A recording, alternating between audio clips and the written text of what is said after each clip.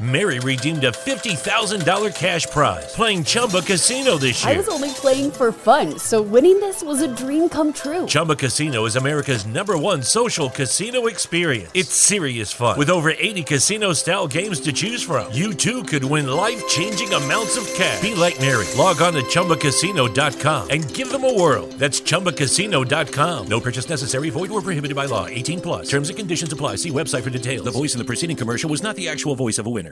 Lucky Land Casino, asking people, what's the weirdest place you've gotten lucky? Lucky? In line at the deli, I guess? Aha, in my dentist's office. More than once, actually. Do I have to say? Yes, you do. In the car before my kids' PTA meeting. Really? Yes. Excuse me, what's the weirdest place you've gotten lucky? I never win and tell. Well, there you have it. You can get lucky anywhere, playing at LuckyLandSlots.com. Play for free right now. Are you feeling lucky? No purchase necessary. Void where prohibited by law. 18+. Terms and conditions apply. See website for details.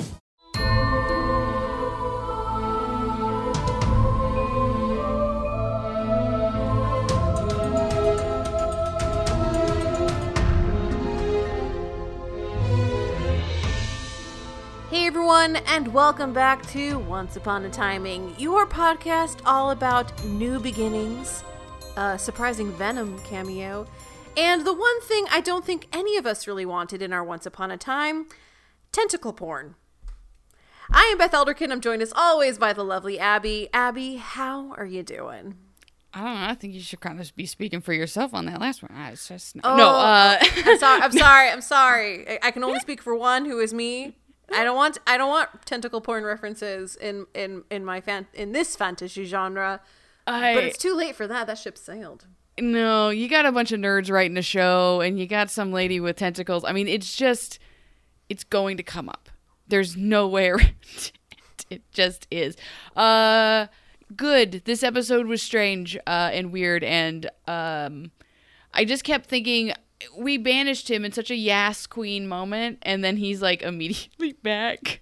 It just wish we got to sit with it longer. I do too. I think we needed at least a couple episodes with Rumple doing things behind the scenes before he's back in Storybrooke, because this immediately takes all the wind out of the sails of what Belle did. Because he's able to immediately manipulate her specifically in order to get back into Storybrooke. And, you know, we have a moment of Belle being, strong and smart and clever. And then Rumple immediately deflates her again. Yeah. And she doesn't even know it. It's the same thing with like the Snow Queen. It was just like you had this great moment and then it's immediately like almost counteracted the next episode.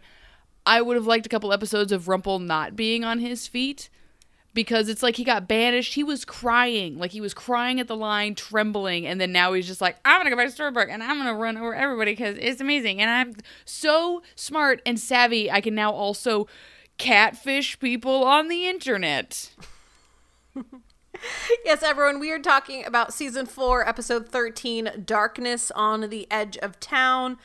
This is the mid-season premiere for the second half of Season 4. Frozen has come and gone. We will not see its like again. What instead we have is the ultimate fantasy crossover time with the Queens of Darkness. We have Cruella de Vil, we have Ursula, and eventually we'll have Maleficent, at least in the present, because as we all know, in Season 1 she was a dragon, and then she wasn't a dragon because she died. She was dead. Allegedly. Yes. There's a big question mark on there now. And oh god. So yeah, this episode it's got some strengths to it. And it had some really positive reviews. And it was written by the showrunners. So there's like a lot riding on this one. There's parts I really liked. The opening scenes I really enjoyed. The flashback we'll get to, because it's a flashback and it's fun. And then the way it ends, it's like, okay, well, we're right back where we freaking started. Yeah. Like literally one episode ago. It's a weird little whiplash that happens that I don't particularly care for, because this is the part where when we were speculating if they just like crammed Frozen into this, I feel like this whole thing with the author and magic and like maybe like another baddie from the beginning part that wasn't Frozen or something would have made this make sense. There's no reason they should have kept Gold here as long as they should have. I wish Gold would have been banished before Snow Queen left, because all of the Snow Queen Gold stuff sucked. I hated it so much. It was always nothing.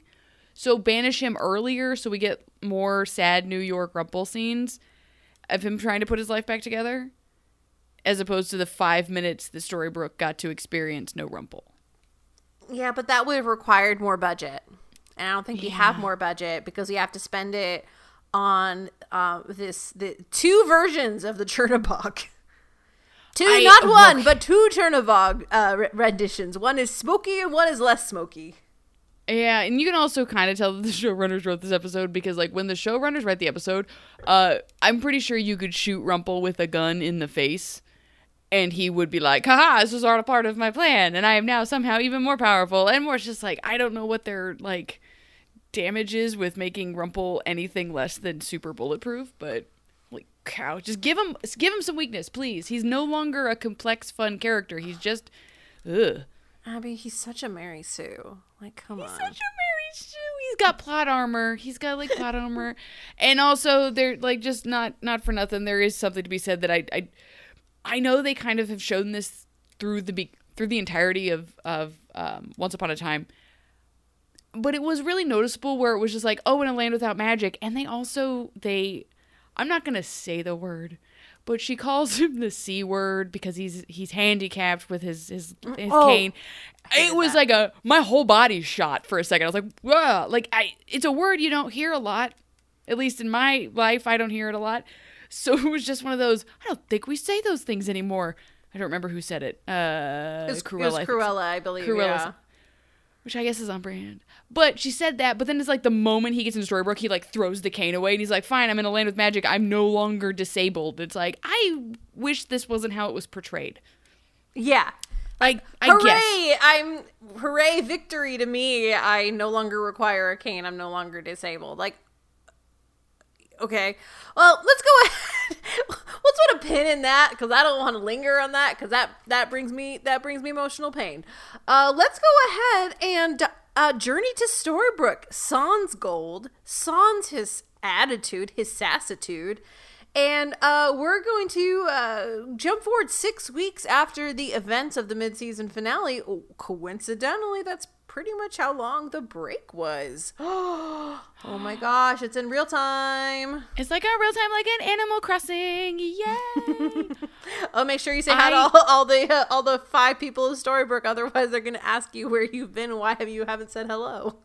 Oh my gosh, is that Emma Swan? I wouldn't know where did you go? Shocking and making you feel guilty for booting up a game you love. Okay, sorry, that's so many weeds in Storybrooke. I'm so afraid to open my Animal Crossing game. Oh no! So afraid. They're going to be mean to me, Beth. In the older versions, the residents would just like up and leave. They would move away if you didn't check in a bunch. Yeah, at least in this one, leave. They do the our flag of death passive aggression. Yes. Or massive aggression. Exactly. So I love this opening shot. It was just short of having like a monkey song on top of it because it was just like everybody elbows jauntily swaying, just like everything's gonna be fine. Everything's gonna be great. Everyone's having a great time. Everyone's giving little kisses on the cheek. Everyone's having a great time. People were watching babies and smiling at people watching their babies. That was a weird scene, I think. It was just like, let's just stand and watch our baby be taken care of. I love Emma's red bomber jacket. Like, it's cold, but I still have a brand. Loved this. And they're all just, everything's going great. So, Belle's working at the library. And the scene, they kind of like walk by the pawn shop. It looked like the sign said open. It did, right? It was really hard because normally it's like you flip it, right? Open, close. Yeah. you see the word close, which means presumably the word open is on the other side. And I was like, oh, is Belle running the pawn shop? Or maybe Henry's summer job has taken on a new life. But no, he's getting picked up for school in front of Granny's. I'm guessing because they don't have they couldn't do the location shot for Regina's mansion. Because why is a child getting picked up in front of the diner? I mean, to be fair, I don't know how they all super work, but I know that, like, a bunch of kids kind of congregate on the corner by my house. Like, they're not being picked up in front of their homes. There's, like, a bus stop. I kind of wish there would have been another kid or two. Just, like, maybe make it seem like a pickup location. But yeah, he's being picked up at the diner. He never leaves the diner, by the way. The only time we see him is then he's studying at the diner while Emma looks at him and goes, look at him studying. I'm so proud of him. Like, Hook's like, what kind of date is this? This is a terrible date. Just watching your kid look at a book. Okay, so we get our opening scene. Everyone's happy. You're supposed to go, 6 weeks have passed. No Rumple. Everyone's feeling great. But we are still... Mary Margaret's teaching about birds. I love Regina her, like, is burning smaller. pictures of birds. Yeah, she burns the bird. I would like to say, by the way, snaps for Snow White for being believing in evolution. Because she is talking about how birds have descended from reptiles, which is fantastic. Like, just like, yeah, they descended from reptiles. I'm like, okay.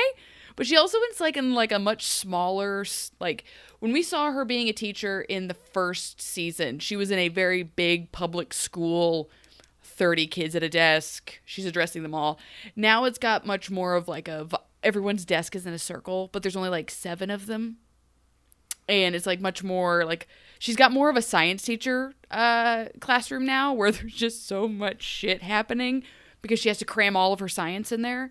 So I like this I like this better. This seemed had more of like the wild wizarding world of teaching kind of vibe to it. Like we're being caught in a castle kind of.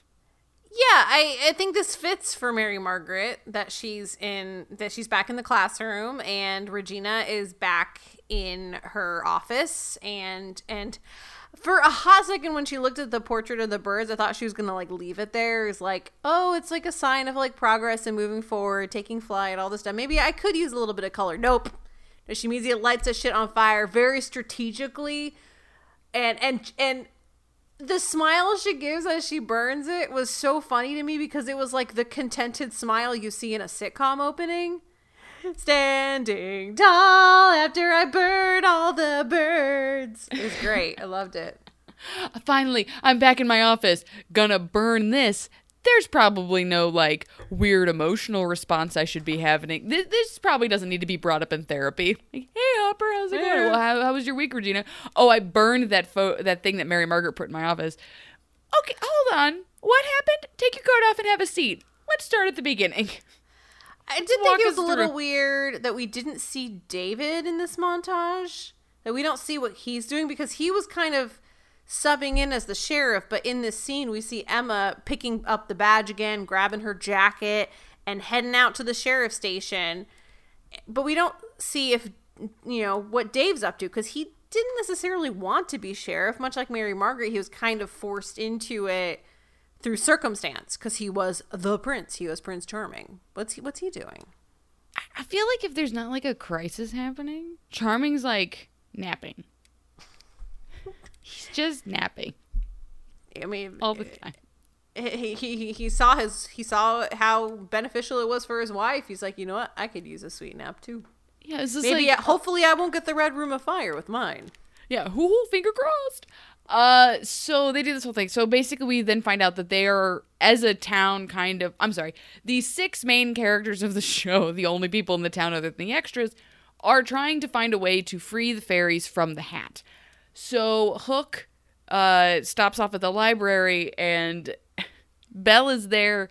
And this scene made me laugh so much because like, it needed to be raining outside for Hook's scene. Like, he was just in a whole different world. He is in a scene with a woman who banished her husband from the town and her life, commanding him with a magical dagger. And he's just like, couldn't anybody be feeling more pain than me? No, my heart. Ah! like he's.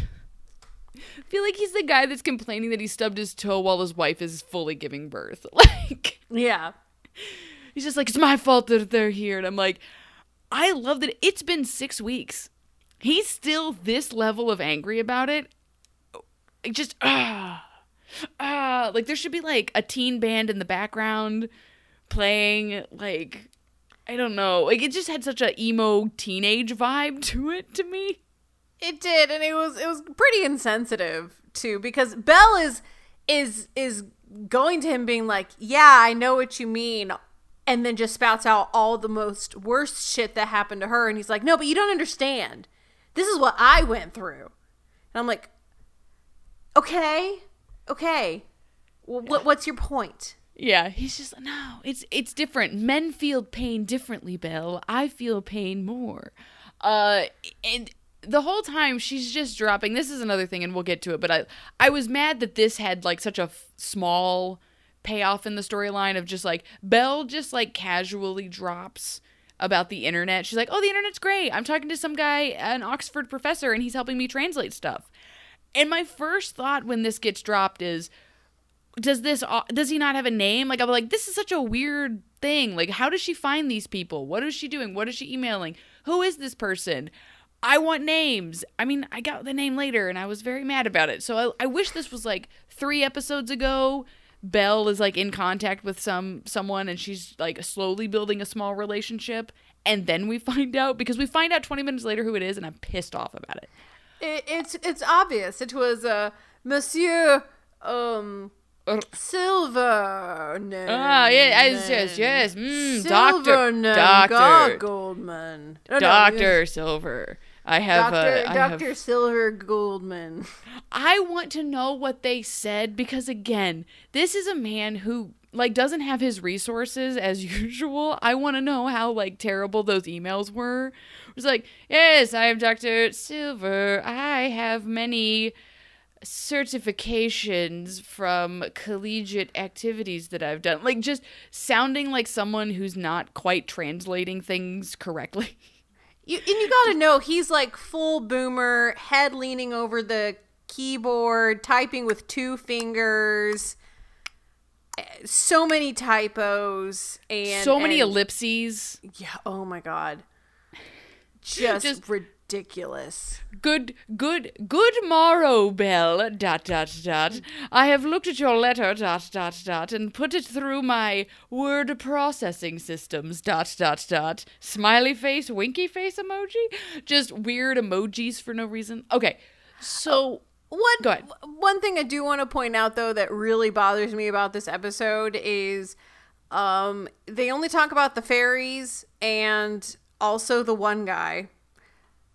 There's other people in that hat. There were a lot of stars in that hat. Why aren't they doing a spell just to get rid of to free everybody? Like, why aren't they just trying to free all the people in the hat? Oh, also, hey, Beth, did you know that once trapped and then freed, they can't be trapped again? You know, that common knowledge. Yeah. I mean, I know now. I learned things today. I wish they swore more in this in like the show itself. Cause like, could you imagine? No, you dumbass. Once they get freed, they can't be just like, oh, jeez, all right. So, sorry, I breathe like right into the microphone. Like, and so they're trying to find a way. So she's talking to some Oxford professor. I like Happy Emma because Happy Emma kind of has, I think, the annoying vibe that I kind of give off sometimes when we do things, where she like shows up like, hey, I brought you a salad and also a root beer. I'm trying to open it with my teeth and it's just not working. You need a break. Let's go do things. It's nice outside. The mayor, I don't know what that is. Let's go. This was a mix of that, but also this was married coupleness. This felt like the spouse coming to their partner's place of business and being like, you need a break. I brought these root beers. I can't get it open. Can you get it open? No, I can't use my teeth. I'm like, oh. Ooh. That had a tone to it. Can't do that. I was was like, Yeah, I was reading way too much into this scene between Emma and Regina, mainly because it was written very well. I want to give the showrunner some props for the interplay in this scene. Like, it felt like Odd Couple, but a couple. No, but that reads through the rest of the episode because they give each other so many, like, looks, and they're a united front against Emma's own parents. And speaking of just, like, the high energy, it just made me think of, I think I was telling you this before we started recording, but I've been spending a lot of my time mental health preparing myself away from social media by being on Tumblr. So my fan fiction knowledge is, like, in orbit at the moment. And it did also, like, the Emma and Regina scene had that, like, I don't know how familiar you are with reader insert fan fiction, but they're always referred to as Y/N for your name. And YN tends to be the, like, fun, quirky character who, like, bashes on everybody and is just, like, can't be controlled and is like a loose cannon, but also, like, quirky and not like everybody else and so great. That was the vibe this had. This vibe is just like, YN walks in with root beers for Regina. She doesn't want them, but she eventually does, and they become best friends, enemy to lovers. We love it. Okay. So they do all that. And Emma finds something in the drawer. Emma finds the thing in the drawer. Like, again, we're just searching through drawers. Well, she had to find a bottle opener that Mary Margaret apparently just had in there, and Emma knew about it. Okay, what is Mary Margaret drinking at work? Like, why does she... Especially because she's breastfeeding. I mean, granted, you can drink when you breastfeed. You just have to, like, pace it really well, and it sucks. Like, you have to put a timer on. Okay, 2 hours. I'm also kind of just imagining that Mary Margaret is drinking, like, just pretentious drinks in glass bottles that need a can opener for some reason, or a bottle opener for some reason. Perrier. So much Perrier. Yeah. This is what I drink. It's so great. Also, why is Regina hiding things in drawers she's not constantly guarding? Like, you don't hide stuff in things that are across the room from you. Like, you hide them in your desk drawer where people are just going to be not as... Well, it doesn't matter. Because she wants someone to find it. Oh, she wants someone to find it. Let's be real. This is the... Are you fine? Yeah, I'm fine. You're not fine. Are you okay? Do you want to talk? No, I don't want to talk. Yeah, you do. Okay, fine. Talks for 45 minutes. She's vague booking. Oh, this is Regina doesn't have access to the internet like Belle does. Belle's vague booking about all her problems with Rumple. Regina puts things in the vague drawer. Yeah, she's vague drawing. Yeah. She opens it up. So again, things from the last episode now suddenly don't pay off literally 20 minutes later, because at the town line, when Regina says goodbye to Robin, she tears up her paper. And it's, like, very meaningful. We open the drawer. It's the photo of her kissing Robin. It's what their ending should have been had she decided to put on her big girl pants and go into the bar when Tink showed her happy ending. I do appreciate Regina's tidiness in ripping things in perfect squares. Yeah, I mean, if with another character, with just in general, it'd be like, oh, that's so unrealistic. But with Regina, yeah, you can see that. Like, that's how she would do. Yeah, like, Regina, like, burns paintings in her offices that she doesn't like, but she also is probably just an absolute nightmare to give gift-wrapped things to. Just like, oh, save the paper. Just save the paper. Straightening all the pencils on her desk. Oh, all the time, constantly. Yeah. Constantly. So we find this, and then, so all the conversations about the whole author-sorcerer thing drove me nuts in this episode because it was like peanut butter. It was just like, we couldn't get through it, but it was just happening, and it wasn't clear. I think the part that made me the maddest is that they start calling this the author or the sorcerer, and then later Blue is just like, oh yes, those are both the names this person uses. No, she says they're two different people. Well, no, I know, but one's a sorcerer and one is the author. Yeah. We're confirming those names that we've pulled out of the ether. I wish we would have pulled different things out of the ether. It's like, oh, well, we've been calling him, I don't know, Teenage Writing Boy. And it's like, no, he likes to be called the author. I just wish the names that they had come up with on their own had not been the names that they were. Like, at least the sorcerer, we kind of say the sorcerer and the sorcerer's hat. That one kind of makes sense. Henry just kind of made up the author, or maybe it was Regina. We just name dropped that, and it's like, oh yes, he goes by the author. It's like, how did we come up with the thing that this person calls themselves? Yeah, the more likely thing that normal people would say is the writer. The person who wrote the story. You just call him the writer. Yeah. And then it's like, no, they're the author. And I'm like, okay, that sounds a bit more fancy. We'll go with that sounds pretentious. I hate them already. But one thing that Once Upon a Time, this is not something that they do because they like to hammer things home and drill them into your head. They're not going to change a name of a big antagonist halfway through. Yeah. They're not going to fake us out like that as much as we would like them to, because I feel like that would make more sense. I wish they thought we had like one extra IQ point. Like, we've got one more brain cell than you think we do, so that brings us to 2. So yay! So she finds this, and they have this conversation about the author, about how like, oh, well, maybe it was like a trick or a cruel prank. No, Robin found it. It was Hope. And Emma's like very optimistic. She's also like watching Henry. This is the world's worst date. Emma's watching Henry like look over the book. Are they at Granny's? Why are all the lights off? I was very confused as why they were just sitting in the dark and Henry was reading in the dark. Yeah, I feel they could have moved this to Snow and Charming's place and had the exact same scene. And it would have made a lot more sense. Yeah. So Henry's trying to get to the bottom of this because he's so smart. He's the smartest boy in school. He's the only boy in school other than the extras who don't speak. And Belle just like appears. She's like, I found it.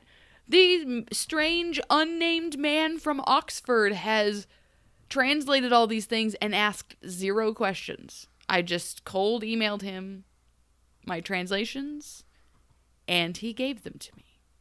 So now we can do the incantation. And by incantation, we mean silently waving the dagger around and not saying any words that would make up an incantation. I guess the incantation was the hand movements, or she just says it in her brain. She says it like she can do that really powerful magic. God, I think it was a Harry Potter thing where it's like, really powerful magic doesn't even need to be spoken with words. It's like she's very powerful. She didn't even have to say words out loud. And like, so the fairies are free, but then also watch out, Eddie Brock, because Venom's here. This is like pouring. But that's it. Those are the only things that come out of the hat. They like, though good, the fairies are here, and then they stop. Did we even get the Sorcerer's Apprentice out? No, that's Great. The weird thing is like the spell only freed the fairies and whatever this other and the Balrog. This thing got out, and we're gonna get an explanation for that later. That's super totally awesome and not cringe inducing at all. Obviously. We're going to get to it. But first, I think we have to kind of, like, see what Rumple's up to and, like, what this Venom thing is about. It's, like, because it might be kind of connected. Maybe. But didn't we banish him? I mean, why are we even talking about this guy? He's banished. He is banished. He is in New York City. He's a sad man microwaving ramen. Even though there is a perfectly good stovetop where he could heat the water. It's in a cup, though. It is. A cup of noodles just grosses me out to no end. Like, I'll do a pack of instant ramen noodles if I'm in the mood.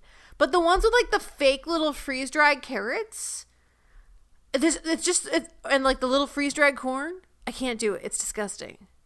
I don't know how people do that. I love them so much. Oh no! Listen. I think it. I'm not gonna like defend it and be like it is the height of class. It is It's kind of like how, and I say this now as someone who has not eaten it since 2018, because I have celiacs, because gluten is and everything. I also really liked Chef Boyardee ravioli in a can, but it's like, it's nostalgia more than anything. It's one of those foods that you eat and you're just like, oh, I mean, I'm eating it. I'm not mad about that I'm eating it. Sometimes you crave it because you just want garbage. That's kind of where I was always at it. But now that someone who hasn't eaten gluten since 2018, I'm not going to lie to you, Beth, I'd throw it away for a cup of noodles. It's just like, man, what top 10 foods is all garbage, and ramen is up there because there is not a gluten-free equivalent to ramen. There's like rice noodles and stuff, but it's always fancy and nonsense. It's like, no, I want the little chicken seasoning packet. I want the little noodles, and it just cannot be done without all the gluten.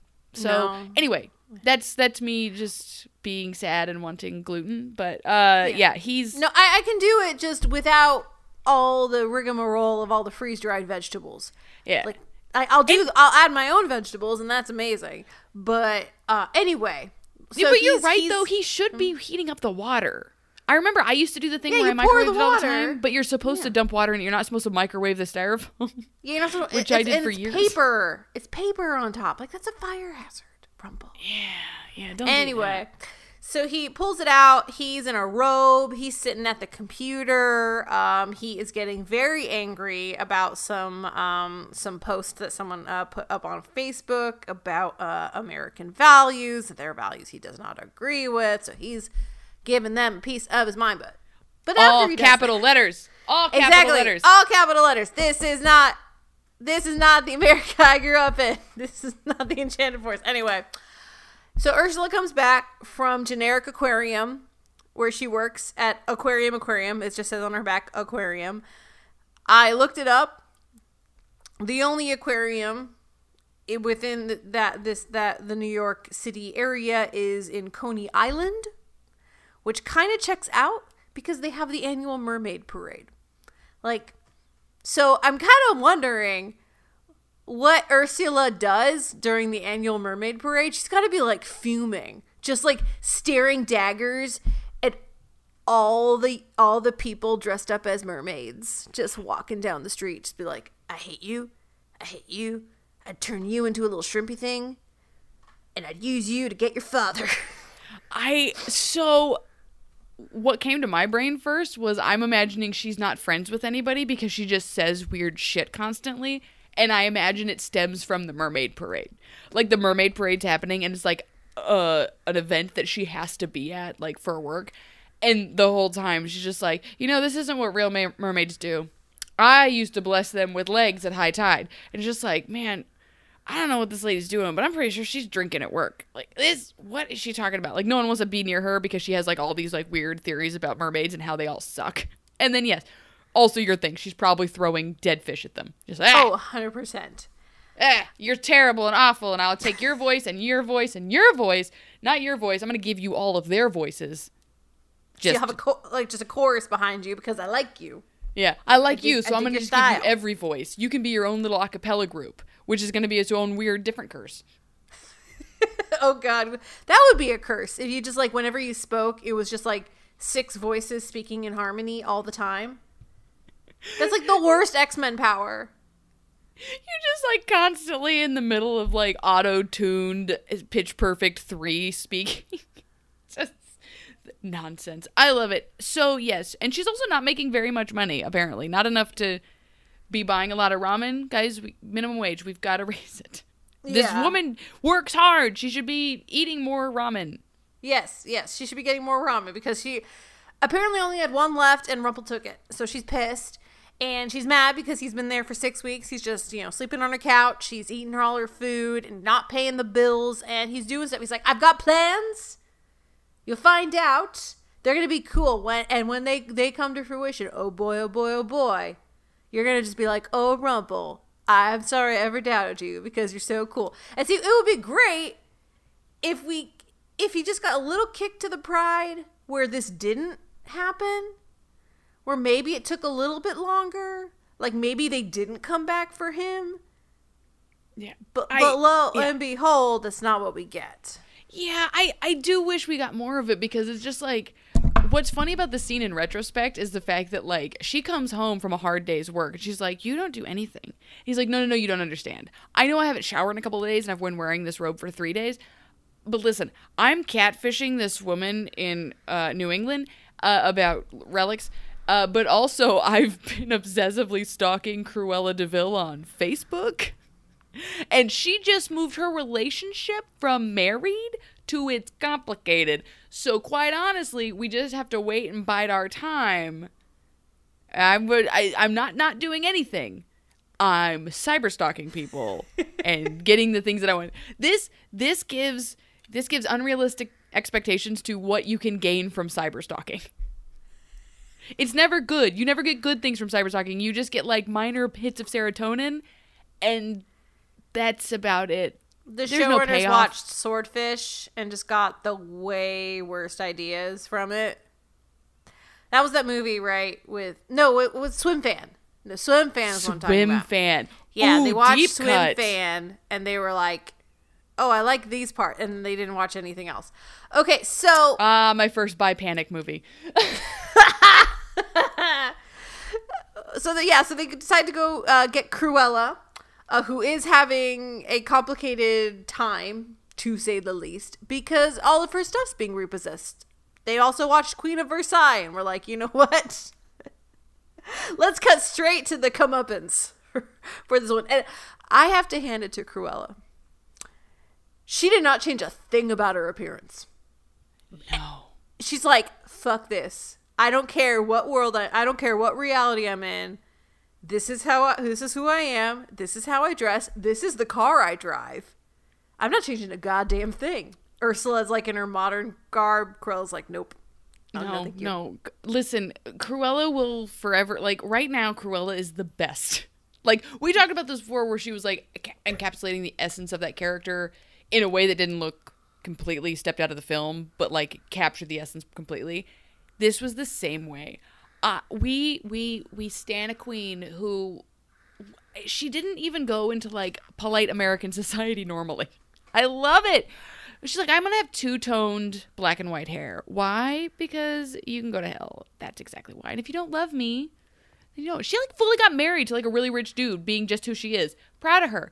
Proud of her. And apparently this is not the first one.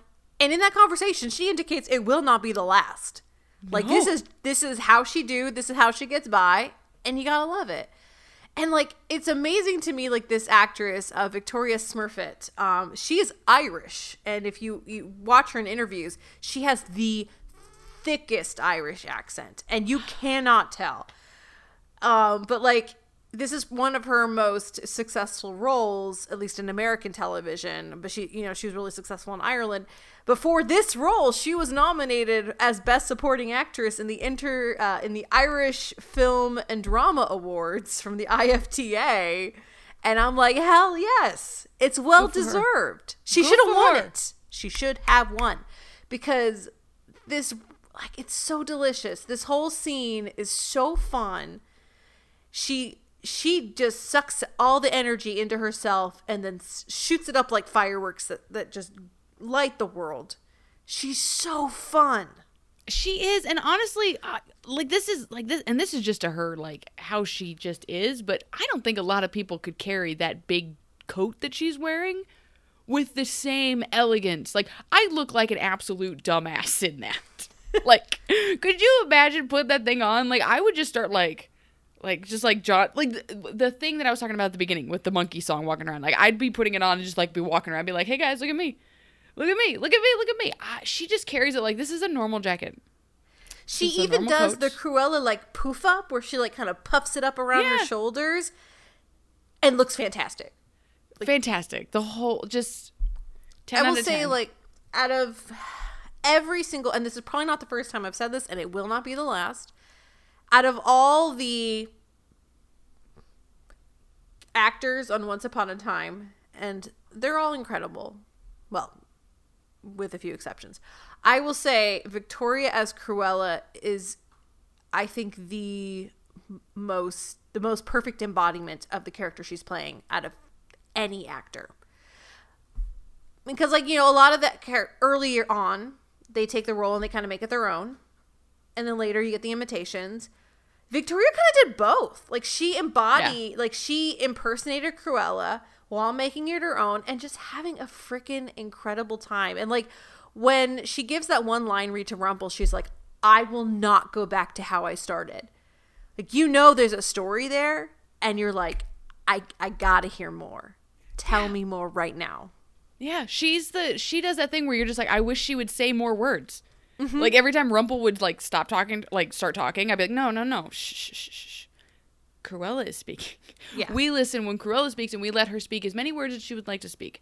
She stole every scene. I loved this, and again, this whole scene of her, like, being, like, escorted off the premises, where she's like, no, I also like the idea that, like, she only came into the marriage with the coat and the car. Like, the only thing to her name was the coat and the car. It's all she took. She didn't give a fig about anything else. She was just like, the coat and the car are mine. I'll see you later. We'll see you in court. Bye, darling. See you later.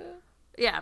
She's already found her next mark on LinkedIn, and she's heading that way as we speak. But first, she's gonna make a detour because she's met up with some old friends. I felt really bad for the actress who plays Ursula Marin, because she didn't have anything to do in, like, pretty much most of the episode, except for the time where she yelled at Rumple. She was just standing behind Rumple as he talked at Cruella and just kind of folded her arms and just glared. And I kind of wish that they'd given her a bit more, because as we see in the flashback that we're going to get to right now, the two of them have a history. Like, play on that. Let Ursula come into the conversation with a bit more power and agency, and maybe she's the one who convinces Cruella to jump on board. It's not Rumple going, blah, blah, blah, blah, blah, we're going to get a happy ending. Blah, blah, blah, blah, blah. Yeah, I do feel bad. I also got that vibe, now that you say that, is because it just kind of felt like when they were like, we need to get 3 baddie women. And then they were like, okay, so we're going to resurrect Maleficent, obviously. I got an idea to bring back Cruella de Vil. Cool. What's the third one? I feels like Ursula was the last edition, and they didn't quite know what to do with her. Which is really unfortunate, considering she's one of the only black actors on the show. Oh. A lot to unpack, yes. Yeah, this show has a problem with how it brings in black actors, either in these very tiny roles where they don't end up really having much of an impact, or being the villain, or being like the secret villain or something like that. I believe Ursula gets a real kind of turning point for her character. I believe out of all of them, she's the one who gets the most growth and her redemption arc, from what I recall. We'll get there, but, like, right now she's just standing behind a white man who's talking about how great he is. Yeah, I also don't think they flesh out quite as much about, like, why she's like with Cruella and Maleficent, they just have this air of just, like, if you met them on the street, you're like, oh, you're a bad guy, and you're a bad guy. If you met Ursula in her jumper at Aquarium, you'd be like, this is a nice lady. I kind of want to be friends with her. She's a little mean, a little bit. Like, she just seems kind of cranky. But, like, she doesn't seem to have, like, a villainous... They don't give her the villainous, like, treatment. Yeah, they mostly just let her be sassy when she's wearing her crown, but then that's it. I would have loved if they had called back to their earlier stuff with Ariel and Eric, where she was, like, worshipped as a goddess. She was worshipped as this great, powerful figure. And maybe that's what she was, and it got to her head. And that was where her villain arc turned, is that she let this power get to her head of being worshipped. But we might discover that. It's just they're not showing anything like that right now. She is just kind of set dressing, which you should not do with any character in this kind of role, but especially you got to be mindful when you're renegating your BIPOC actors to the background. Like, you don't do that with, you don't do that. You're not supposed to do that because it's shitty. Yeah. And you're right though too. Like she was worshipped as a deity. I don't think even a fallen deity would not stand there and let Rumple talk nearly as much as she did. Yeah. Like in any capacity at all. Well, he does manage to convince Cruella that she can get everything she ever wanted if only he follows her, if she follows him like she did once before. And we're going to find that out. Because in the Forbidden Fortress, Maleficent's home, we've got some surprise visitors Maleficent was not planning for because Rumple didn't give her a heads up that people were going to be in her home, just rummaging around and knocking out her guards. And meeting in the absolute middle of the castle. It's not like they were at the door. Like, she was just, like, coming out of, like, the bathroom and just being like, I gotta really do another face mask. And what the hell? Who is in my house? Like, what's happening?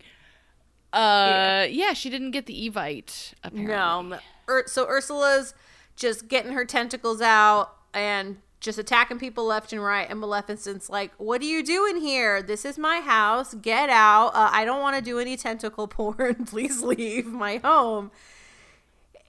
And both of them are very confused of like, oh, well, I didn't invite you to my house. Okay, well, somebody invited me to your house. And then Cruella walks up and is like, yeah, someone also invited me and Abby. Remember we were talking last week about Cruella's abilities. We learned something this week about what sets Cruella apart from just being a lady with attitude. What is it, Beth? Well, she just has like doggy breath, green doggy breath that controls dogs.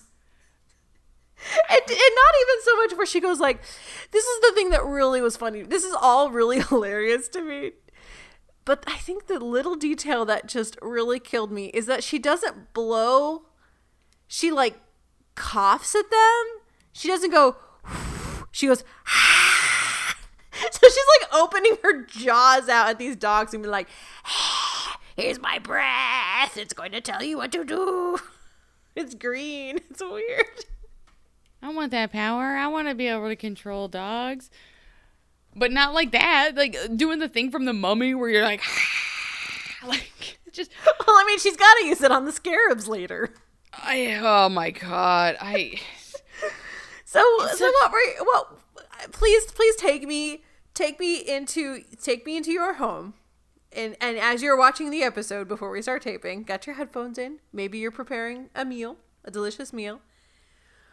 When Cruella opened her jaw and breathed green hot air on the dogs to calm them down, take me through that experience. I want to be there with you.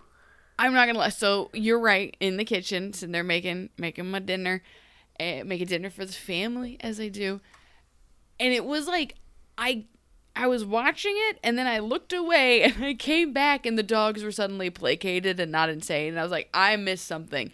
I did. I scrubbed back to rewatch it, and it was like a fever dream because I was like, I didn't think I heard any of those sound effects when I was like standing near the sink and not staring at it.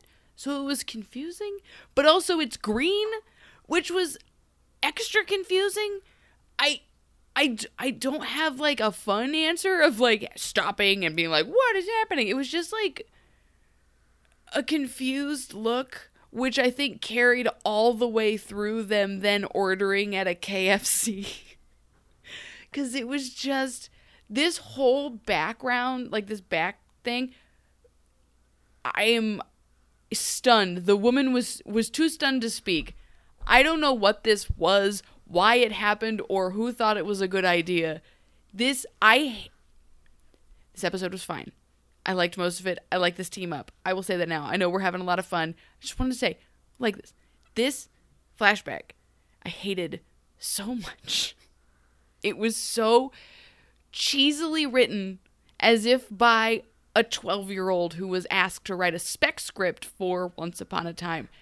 I don't know why this happened, and I don't know how we then culminated to, and then Cruella unhinges her jaw and breathes green smoke on dogs.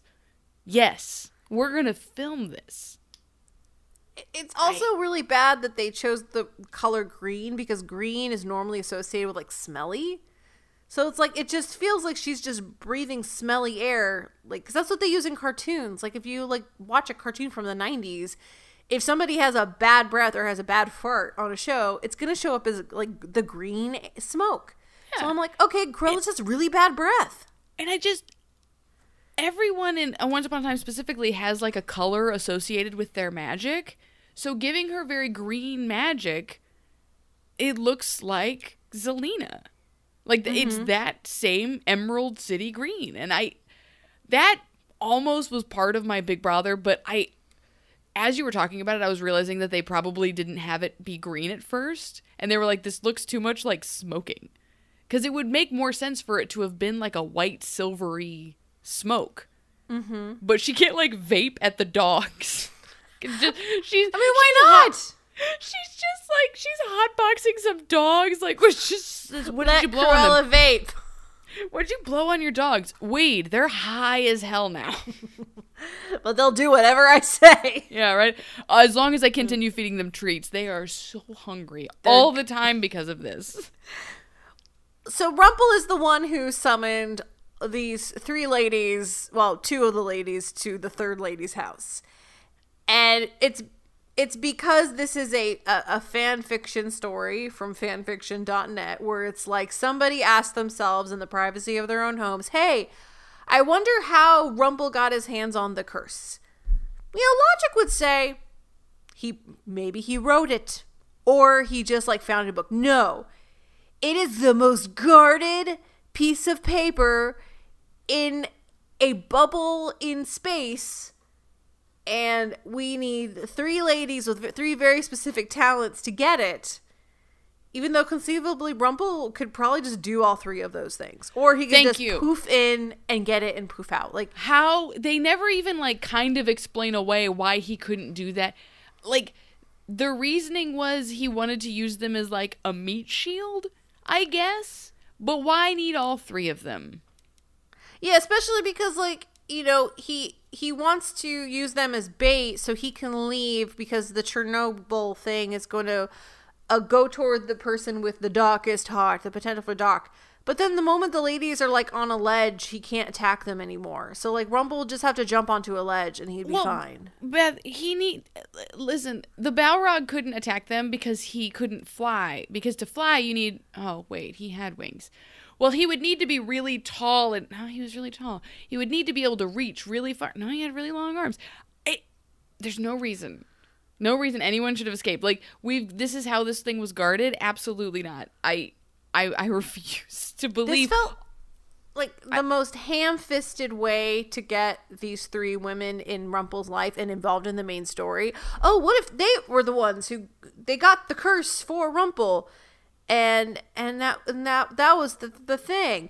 We don't need that. Just have them do something else. What kind of powers do you need? Well, we need a lady with stink breath to convince a bunch of scarabs to move. And then we need someone who knows how to deal with fire. And then we need Mr. Fantastic to be able to reach. And then... Okay, and listen. It's all bullshit. It's all terrible. The worst part of this whole thing is that he just sauntered out. He didn't run. He didn't poof. He just sauntered while they watched him, mouths agape. How could he have done this? There's a door. Why did they not run towards the door? Why did they not simply try to stop him? Why did Ursula not stop him with her tentacles? Why did Maleficent not set his whole head on fire? Why did Cruella not just simply breathe on him?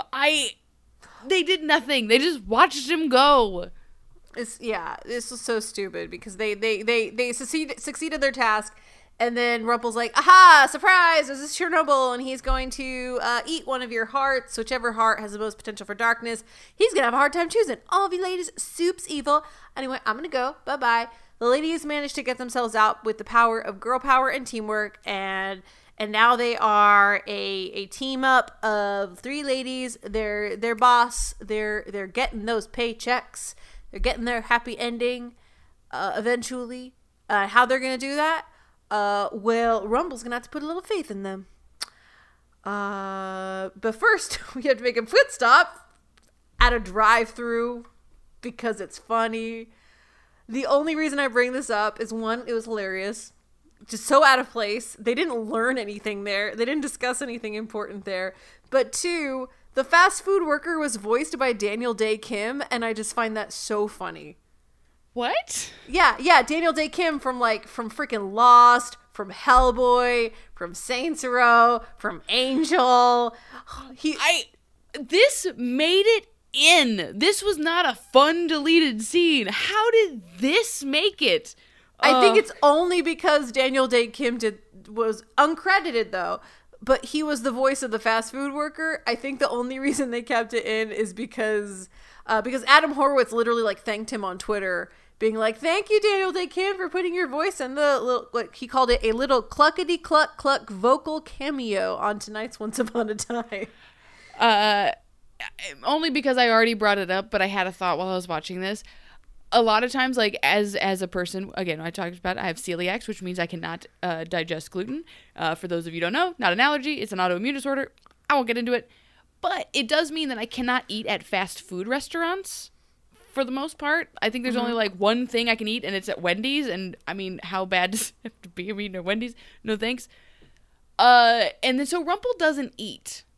Like, they go to order, and he's like, no, nothing. That's how my experience is with, like, hanging out with friends who stop at Taco Bell. I'm just like, no, thank you. I just won't be eating. So now I have a secret theory that I've now added to the list of characters that I believe to be gluten-free. Bingo from Bluey and Rumple from Once Upon a Time. But he was eating ramen. Damn it! It's literally in the episode. You just threw it. Okay, I still have Bingo. It's fine. I still have Bingo. Maybe it was a gluten-free ramen that only existed in pretend New York City, because New York City does have a lot of gluten-free options that does not exist in the middle of the swamp of Ohio that I live in. That is very true. I'm very excited. This is not for nothing. I'm going to Denver later, and they have like a full gluten-free bakery. I'm going to eat so much. So many donuts. So many donuts. Oh, yeah. Just buy the whole place. You own it now. I own it. It's just like, I would like to buy this place. And they'll be like, wow, did you also hit like a lettuce shop before you got here? I'll be like, no, this is just how I normally want to consume donuts. Sleeves of 6, open my jaw like Cruella talking to her dogs, and shove them in my face. Okay, so we've stopped at General McCluck-Clucks. Yes, and now we are heading to the little town of Storybrooke. We're heading to the edge of town, and this is where we kind of bump up with the plot line of Storybrooke with the Escape Chernobyl, because they're going to help out. These ladies, they know how to defeat this monster. But Abby, what's going on with this monster? Like, what's its deal? So the Balrog comes out. I like that we both have different names for it, which is neither the name it is. Well, no, it is the Chernobog, which is from Fantasia. Like, it was Night of Bald Mountain. And they literally had the music from Night of Bald Mountain in Fantasia. Like, this was a reference to that. Oh, okay, sure. What was the thing from Stranger Things that I'm thinking of? Demogorgon? Demogorgon. Thank you. So anyway, this thing is released. I love Regina's. Okay, let's go figure out what's lowering property values now. Grumpy does not announce its arrival, so I don't believe it's actually even there. It's probably just a projection of some sort.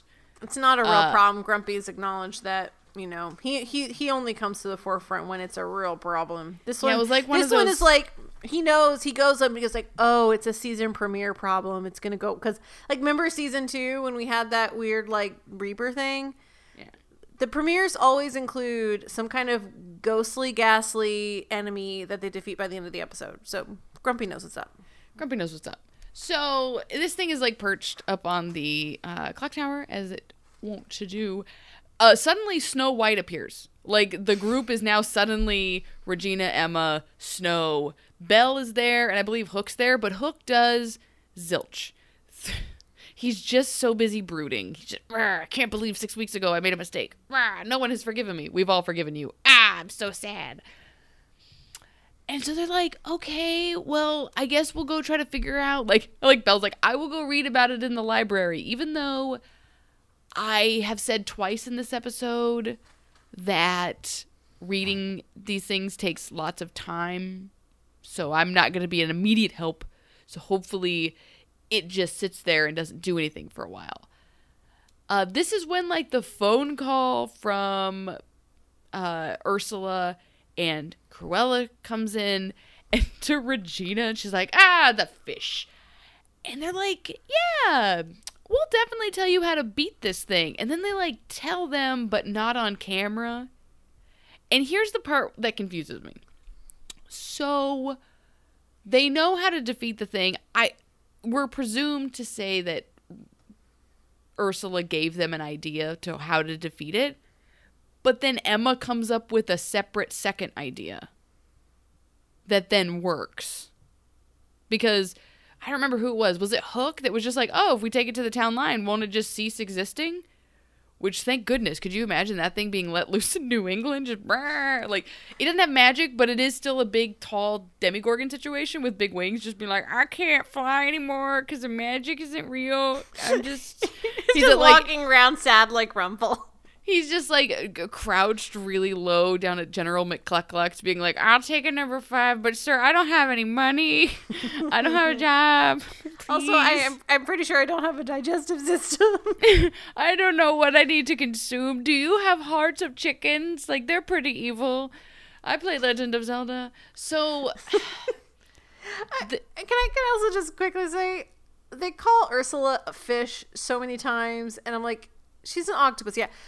They share the same classification, but an octopus is a cephalopod. It is a separate class. It is not just a fish. I didn't like how they kept calling her a fish. Also, I don't know a lot about marine biology, but I'm like, she's specifically an octopus. They're not necessarily the same thing as they're like. It was weird. Yeah, but they're also like super smart. Yeah. Like, yeah. So it's like I wish they would have played in that anyway. You're right. Correct. There's few things that I like to actually, and that would be a good actually. Actually, yeah. She is an octopus. And the biggest one is that fish have a skeleton, and octopi do not. Octopi are invertebrates, yes. So they're very different. And if you trap an octopus in a jar, it'll eventually undo the thing. So that's what Emma needed to do. Emma needed to put an octopus inside of her root beer, and it would have opened up her can. Okay, so. So Emma gets an idea, like they get the idea that they're gonna like chase this thing out of town. Cool. And so they get in the Beetle, and I love the conversation. Who would buy this? It's bright yellow. It's terrible. And Emma's like, I don't know, man. I stole it. I was like a teenager. I like it. It's cool. And as someone who drove a more recent yellow Volkswagen Beetle, offended by Regina's take on that. A yellow car is great. You never lose it in the parking lot. Come on now. They get the Balrog on top of their car. And then, like, Regina makes it sound like she's leaving Emma for dead, but actually she's just, like, continuing the plan. Which was weird. Yeah, and even then she's not really, because then we get that super weird twist from Rumple of, like, ha, I know who the darkest person is all along. Yeah. Regina poofs out of the car, gets in front of the car. Emma just slams on the brakes. The Balrog is just like, oh no! And just gets thrown off into the town line and then disintegrates in a painful, terrible, awful way to die. And this is the other thing. On top of like the fact that I hated the flashback, the way they get those women into town and then how Rumple then gets into town angers me in a way that I cannot explain. Oh, well, the Ice Queen had a scroll. Let's just throw the scroll through. Okay, so if the Balrog can't make it through because he is a magical creature, how can this magical thing then get through? Yeah, wouldn't it also disintegrate? That's what I'm saying. I know it did exist before outside of that, but it is like a magical piece of paper that apparently you just have to hold near the town line. That sounds like magic that I don't know how made it out of the town. Like, if you had it outside of the town and then made it into the town, based on the curse, it should not have been able to make it out of the town. Okay. So they're getting ready to throw it, but first, Snow White and Charming appear. They're like, hey, maybe let's not let them in because they're dicks. I was like... And they just, like, appeared in the freaking ether. Yeah. Like, they just, like, zoop, we're here. We heard something that was happening that we don't like. Yeah, like, we need to stop it. Charming was napping and his phone rang and he like, hello. And they're like, oh my God, did you know that Ursula and Deville are at the town line? He's like, oh, that's so crazy. Anyway, I have to go. And he hangs up the phone. Snow, grab your coat. Our war crimes are coming to fruition. So the Geneva Convention has arrived. Yeah, right. Oh no, the Hague, straight to the Hague with us. So they go and they're just like, yeah, let's not do this. And Emma's just like I don't, maybe they want redemption, and if they, I mean, let's offer them sanctuary here. And so her and Regina are agreeing, and they're like looking at each other, and it was just really helping sell the whole vibe that shippers everywhere wanted. And so the whole time, I loved how shifty Snow and Charming were being this whole episode. They were just like, let's just keep looking at each other. Oh God. So they throw the scroll out. Cruella grabs it. They open it up. I liked this camera work because they hold it up, they close it, they're right there. So they drive through the town line.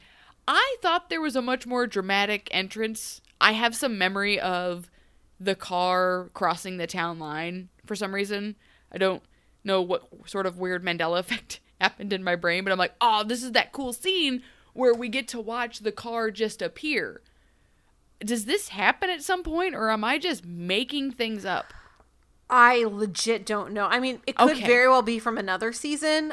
We have this kind of town line problem a lot on the show. Okay, that's fair. So it could just be another time. I thought Rumple was going to hide in the trunk. Thank you. That's what I also thought happened. So they cross the town line, and my favorite part is just like we were letting them in for their redemption. They roll in, wave, and keep driving. Like, it's just like, thanks. And we're off to find our happiness. Yeah, see you later. It's like there's a town of 10 people. Like, what are you doing? And there's no customs check. Like, come on, guys. Like, you're letting somebody in. You're not sure. Like, maybe check the trunk. I don't know. And then they've got to make it to Granny's yoga class. They let them keep the scroll? Why? Why would that not have been retrieved instantly? That doesn't make sense to me. Like, strategically, Regina and Emma should have known better about that. It's like, okay, well, you get to do it now. Give it back to me. Because that is a hot commodity. That is getting around a curse with a known person outside of the curse that you don't want to come back in. Yeah, they could have a full, like, House of Mouse villains reunion with that scroll. They can invite all sorts of people. They don't even have to, it doesn't even have to be like Disney characters. They could just be any random person. Cruella's down on his luck husband could find new life in Storybrooke. Maybe take over Rumple's pawn shop. Who knows? Like, anything could happen. But what does happen is they take that scroll and they head back to the town line. For a hot second, Rumple's like, oh no, the consequences of my actions. And he gets ready to Hulk sad walk down the street, but there's that scroll. Ladies are there, and they're like, come on in. And he's just like, I knew it. I knew the whole time. I didn't doubt a thing. And then they fully walked through town? Openly? Yeah. He's just like He's like, no one can know I'm here. It's a top secret mission that I'm here. I will strut through Main Street with the two most ostentatious strangers anyone has ever seen.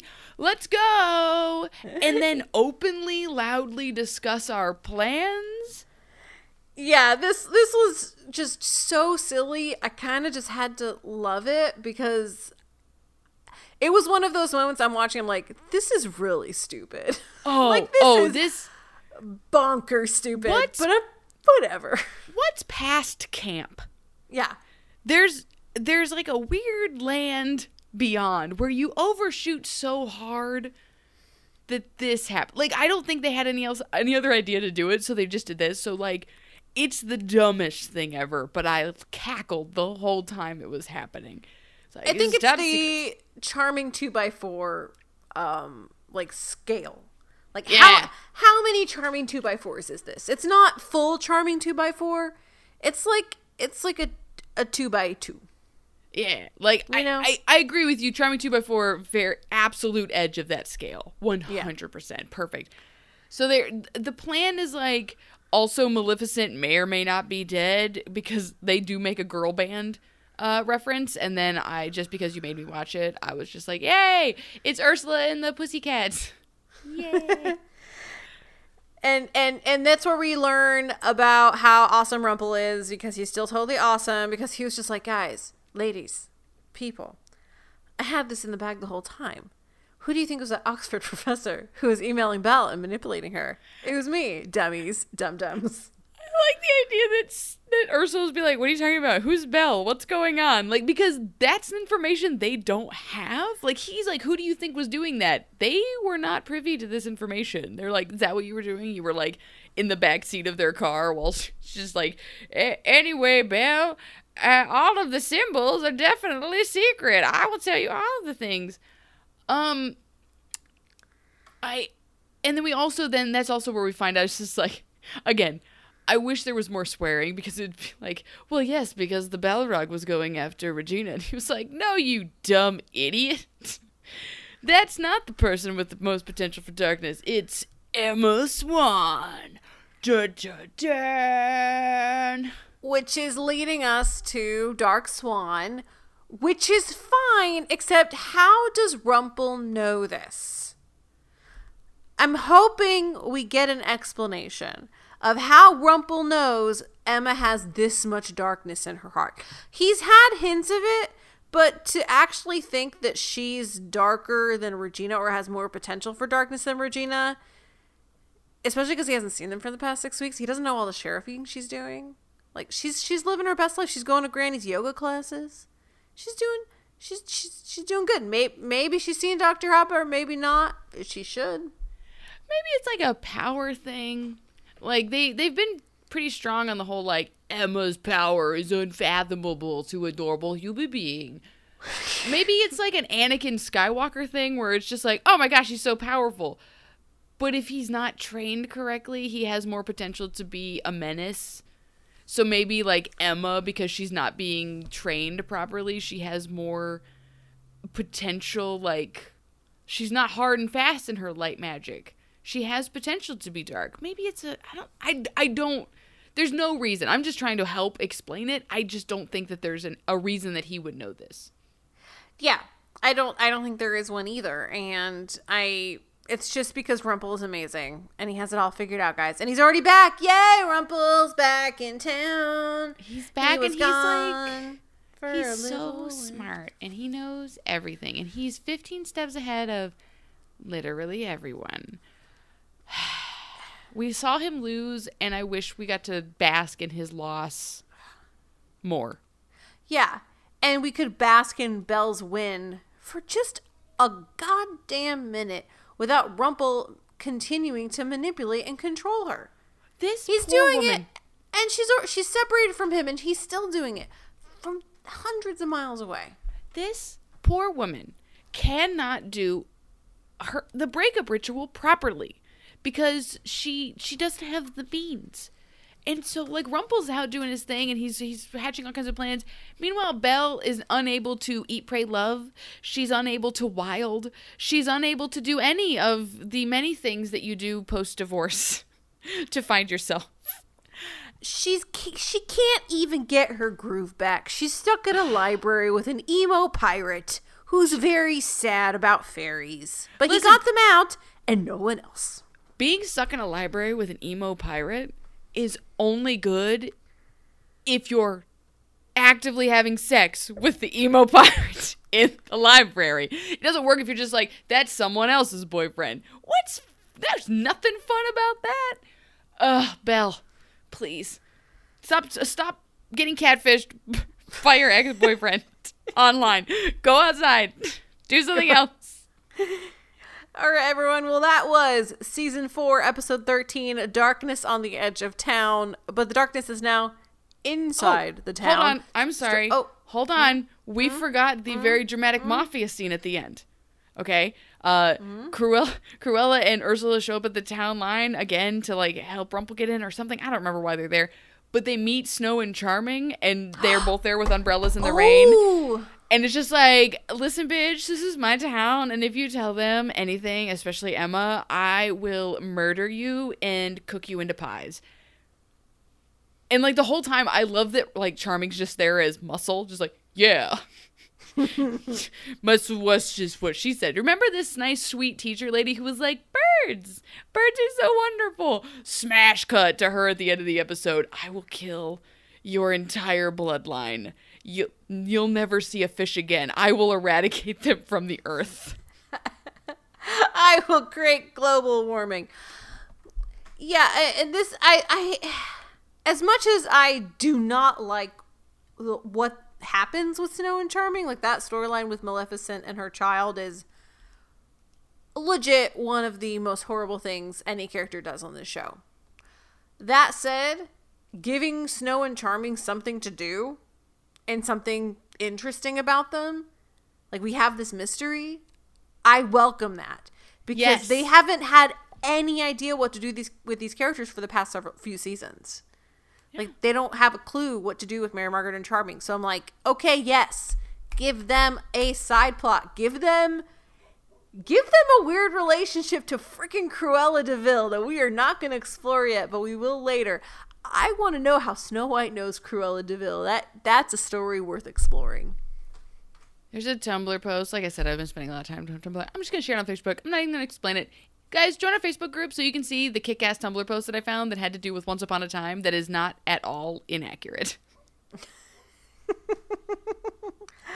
Well, everybody, we want to again thank you so much for joining us for this latest episode. We want to thank our amazing patrons, especially our top tier patrons. We've gotten some of your suggestions for potential names.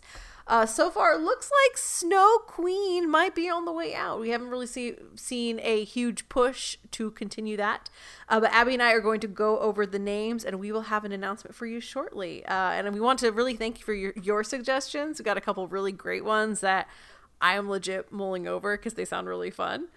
And for our top tier patron of the week, it's going to be Brian Sanina. Thank you so much, Brian. If you want to support us on Patreon, you can head to patreon.com/OUA timing. You can subscribe to us on Apple Podcasts, Spreaker, or wherever you get your podcasts. You can join the Facebook group for Abby's Facebook memes at facebook.com/group/OUA timing. You can find us on Twitter. I am at Beth Elderkin. I also share fire memes at @just_Abby on Twitter. And we're going to be back next week with season 4, episode 14, Unforgiven. Let me see if it means what I think it means. Oh shit! It does! It's already happening! Guys, we're gonna have emotional trauma next week. I hope we're all prepared. None of us are prepared. No! Yay! Well, thank you everyone for joining us, and Abby, we'll see you next week. See you next week.